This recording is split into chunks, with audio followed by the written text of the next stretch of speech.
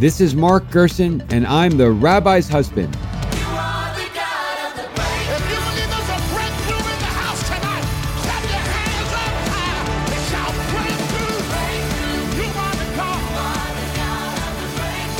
Hello, thank you for tuning in. I'm Mark Gerson, and I'm the Rabbi's husband. And here, as ever, to unearth the inspiring, instructive, and highly practical wisdom of a Torah passage with a fellow seeker of biblical truth. Today, I am delighted to be joined by Rabbi Elie Kaunfer. Elie is the president and CEO of Machon Hadar, which is one of the great institutions of adult Jewish learning in the world. Machon Hadar is educating a generation of adults, from young adults to senior citizens, in Jewish texts and ideas, and is institutionally demonstrating the eternal vibrancy that Jewish thought has to offer so many people. He is also a great thinker in his own right, a player coach in the world of Jewish thought. Given that Elie spent last year in Jerusalem writing a book about prayer, I asked him to come on the Rabbi's husband to speak about prayer. And he said he would like to speak instead about the biblical verse Genesis 15, 1 through 8, which actually has a lot to do with prayer. I don't know what it has to do with prayer, but every time I talk to Elie, I learn so much, so I'm looking forward to learning today. Elie, welcome to the Rabbi's husband. Thank you so much. So tell us, what happens in Genesis 15, 1 through 8, and why is it meaningful to you? And then we'll get into what it has to do with prayer. Great. So Genesis 15 is right in the middle of the story of Abraham. And we often think about Abraham as the white knight of faith, the person who leaves his home and his family to follow God to a new country, and also is prepared to sacrifice his only son, Isaac, on the altar just because God told him to do so. But what I like about Genesis 15 is that it's a different window into Abraham's relationship with God that's actually much more complex than blind faith. Interesting. What are the complexities that present here? So the narrative and the story picks up after Abraham has just fought a war to rescue his nephew Lot from the hands of captivity. And God picks up on the dialogue and says to Avram directly, Al tira, don't fear, Avram. Anochi magen lach, I'll be a shield for you. Scharcha harbe me'od, your reward will be very great. So what we see here is God making a promise to Avram, which was his name at the time, saying, you're going to have no reason to fear. I'm going to protect you. I'm going to be a shield for you, and you're going to have a great reward. Yeah, so it sounds wonderful. God comes to him and says, I'm going to be your shield, and you're going to have a great reward. I mean, what else could you offer somebody? God's going to protect you and give you a very great reward. And then Abraham says, what can you give me, given that I am childless, indicating that all he really wants is a child? That's right. And I think the power of that response from Abraham is God had promised Abraham that he was going to have children way back in chapter 12. Interesting. Right. I'm not getting any younger and I don't see the children. And Abraham is saying, Mati Tainli, what can you give me? I don't have any children yet. And this random character named Damesek Eliezer, who seems to be some sort of servant, seems to be the only person around who's going to inherit his legacy. I think Avram is really nervous about this unfulfilled promise from God. And he's basically telling God, all the gold and silver and whatever the other equivalents in the ancient world were are not worth anything to me unless I have a child. He brings it right to God. He's not just accepting what God gave him and says, he's saying, what I really want, what I need as effectively the father of the Jewish people, though of course he doesn't say that, what I need in order to transmit is children, and I don't have it. Exactly. And I think that what's striking here is that this is the very first time that Avram ever speaks to God. Interesting. Like, they've been hanging out for the last 3 chapters, and God's been doing a lot of speaking, and Avram's been doing a lot of doing.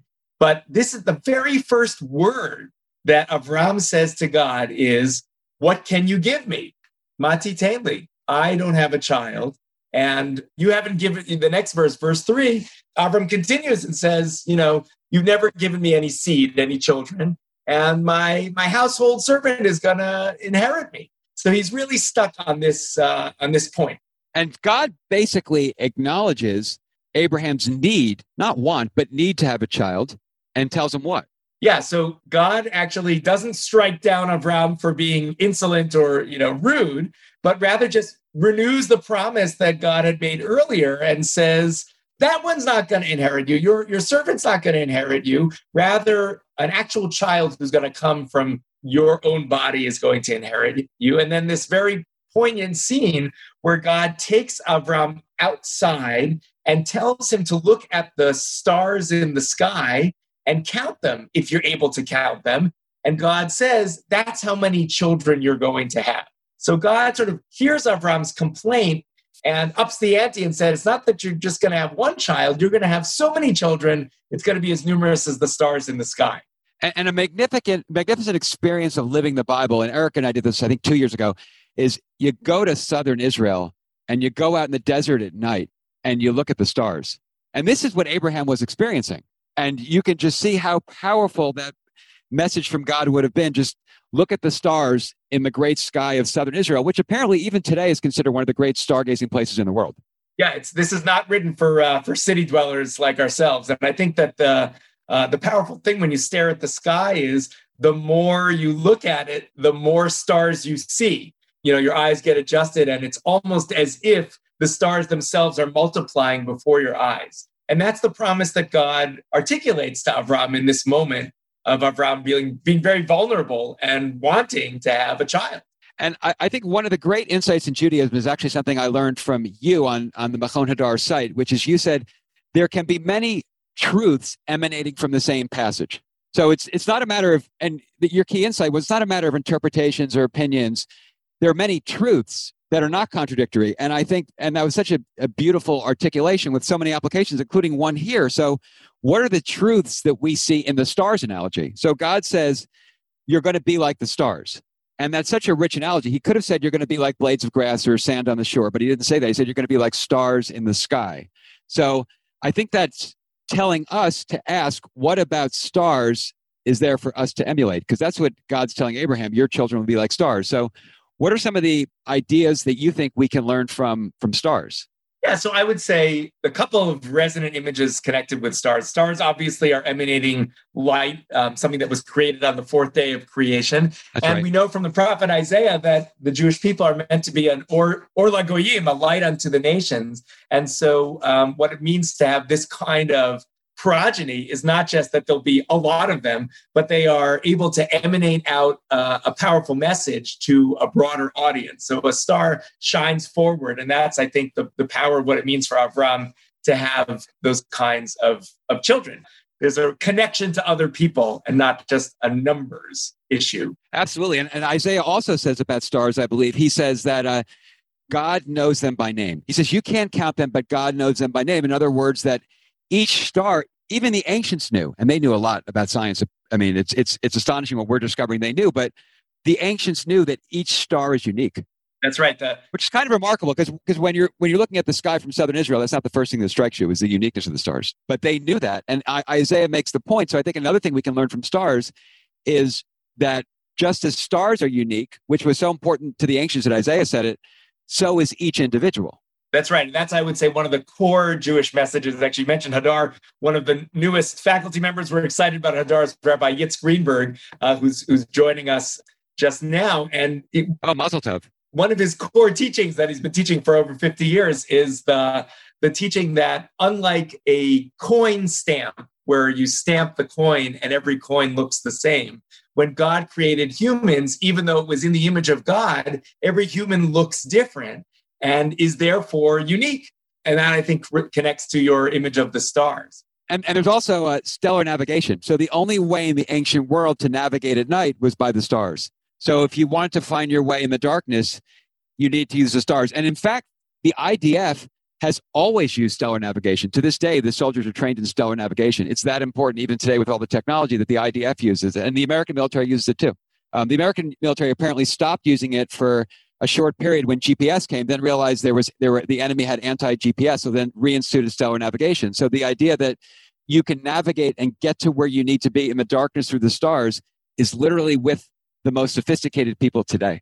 I love that image, as a star map taking you where you need to go. The last thing I would say about stars is that God is called Adonai Tzevaot, the Lord of hosts, and Tzava, actually, from Tzva Haganah Yisrael, armies. But the armies of God is often seen as the stars. So there's some connection between stars and angels, the heavenly beings that you see when you look up in the sky. Oh, beautiful. Ancient people sort of associated that with an angelic presence. And that's, I think, another association that we might make about what are we meant to strive for, being descended from Abraham and being, trying to emulate the stars, having an angelic approach to our behavior.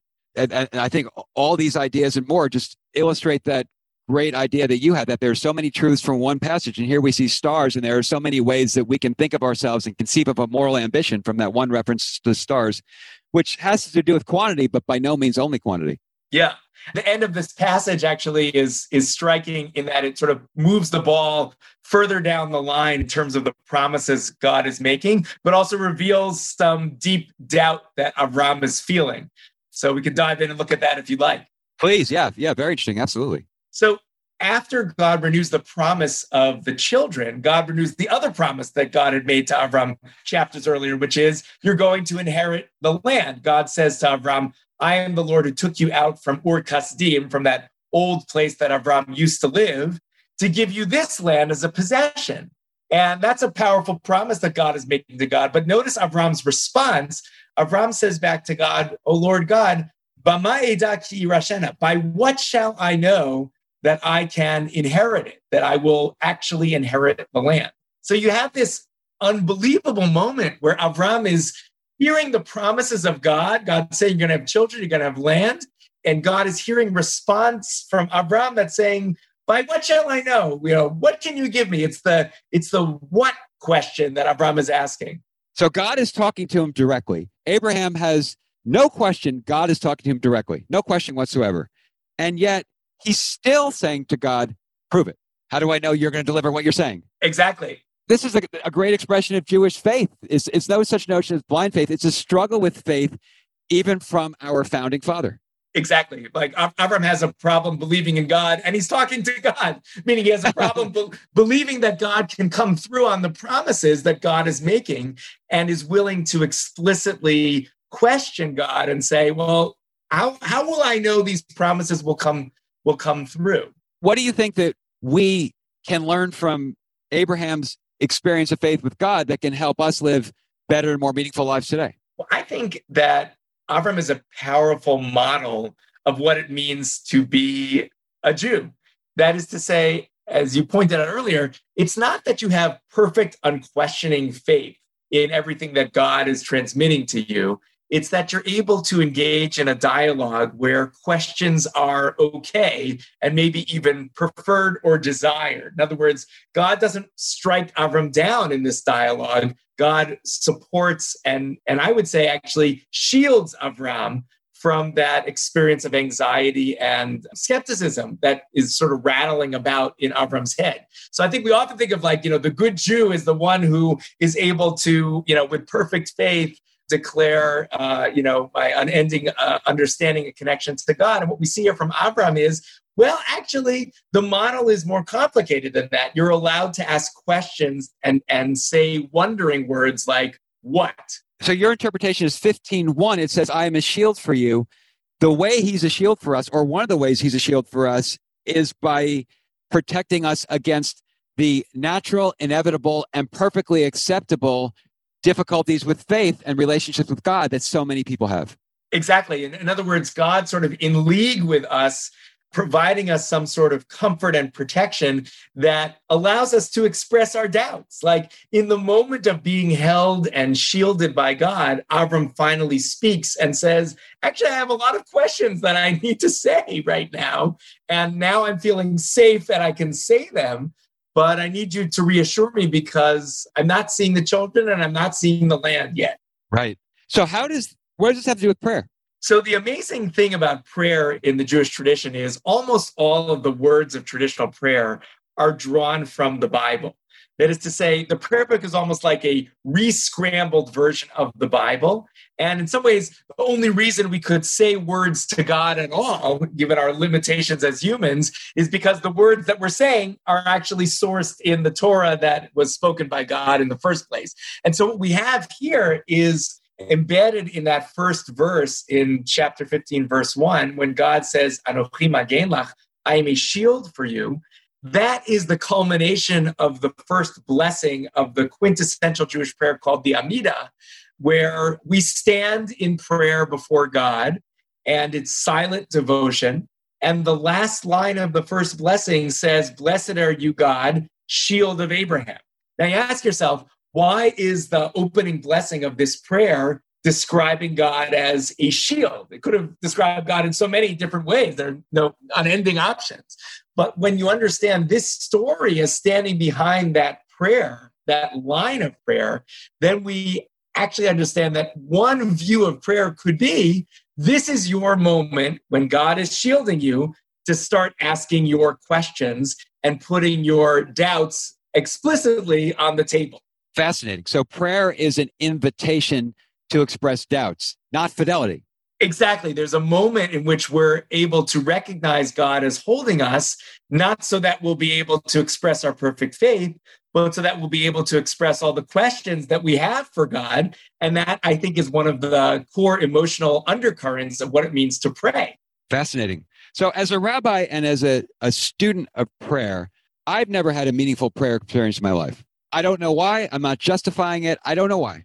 It's just never done anything for me, and I'm blaming myself. What would you say to me or people like me who have not been able to connect with God or Judaism through prayer, although we've been blessed to be able to do so in other ways, but just not through prayer? What am I doing wrong? Yeah, so I would say, first of all, your experience is extremely common. And in fact, a number of rabbis in the Talmud have a competition where they are trying to one-up each other by saying how hard it is for them to concentrate during prayer. And one says, "Oh, I count clouds in the sky." And the other says, "Oh, I count bricks in the ceiling." The challenge of prayer is an old one. So I don't think there's anything wrong with you. I think it is a high bar. That being said, I think there is some possible powerful experience that awaits people in Jewish prayer. And I would say there's two aspects that I would focus on. One is there's an artistry to the prayer book itself. This takes a lot of time and energy to uncover, but it's really a book of poetry. And when you do the work to understand the beauty behind the poetry, you can marvel, I think, at the creations of the prayer book and the words that were meant to recite. So one is just sort of giving the benefit of the doubt to the prayer book in the first place and say, like Shakespeare, if you never study Shakespeare, you're like, I don't understand, this doesn't make sense to me. But if you spend time with it, you're like, this is amazing. And I think the prayer book is in a similar category. It takes some time and some work, but there's a lot of beauty there just in terms of the language. But I think there's also a deeper connection that we're all yearning for in prayer, which goes beyond the beauty of the words. And that's the emotional experience of, I would say, yearning. A lot of prayer is about trying to connect to a God who feels distant. And whether it's through the music or through the other people or through the aesthetic experience of the space that you're standing in, or through your own connection to the emotions that you're feeling at that time, there's a real power to the potential for prayer. And I guess I would say, if it's not working for you just yet, keep at it and try to mix things up. Like maybe it's different people, different space, different music, different time of day. There's a lot awaiting in the possibility of prayer. Well, and I think one thing you said is probably very important for prayer, which is you said different people. So I know Judaism seriously discourages solitary prayer. I mean, if you have to do it, you do it. It's better than nothing. But we very much encourage the communal experience of prayer. Correct. And of course, one of the challenges of Corona is that we're not able to do that together praying in any easy fashion. And there are moments where the Talmud does highlight certain rabbis who were able to get to mystical heights in their own personal and private prayers. But nevertheless, the overarching thrust is really to pray together with people. And yeah, maybe it's the kinds of people who are ready for a kind of prayer experience where everybody's brought along. I don't know. I think it was Judah Halevi who said, there are certain people who can pray alone, but not one exists in this generation. That's right. The Talmud identifies Rabbi Akiva as the person who is a model of private prayer. When he was in public, he would just be a regular prayer.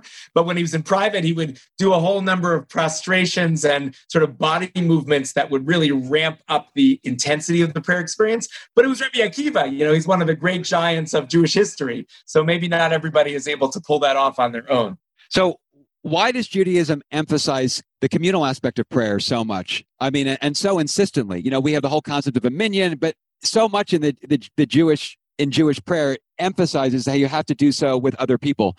If it's just communicating with God, which of course it can't be just that, then why is it important to do so as a group? Well, I think there is, I would say, two aspects to that. One, I think, does relate to God. There is this Talmudic concept, a verse from the Bible that they interpret that says, Berov am hadrat melech, the glory of the king is only in great numbers of people. That is to say, there's something about the experience of a lot of people coming together that makes us give glory to the king and also makes us sort of understand there's something powerful that's going on here. You know this from big group experiences that you've had. There's a power to just getting a lot of people together. So I think that's one thing. But I think there's also, as you suggested, not only related to God, but our responsibilities to each other.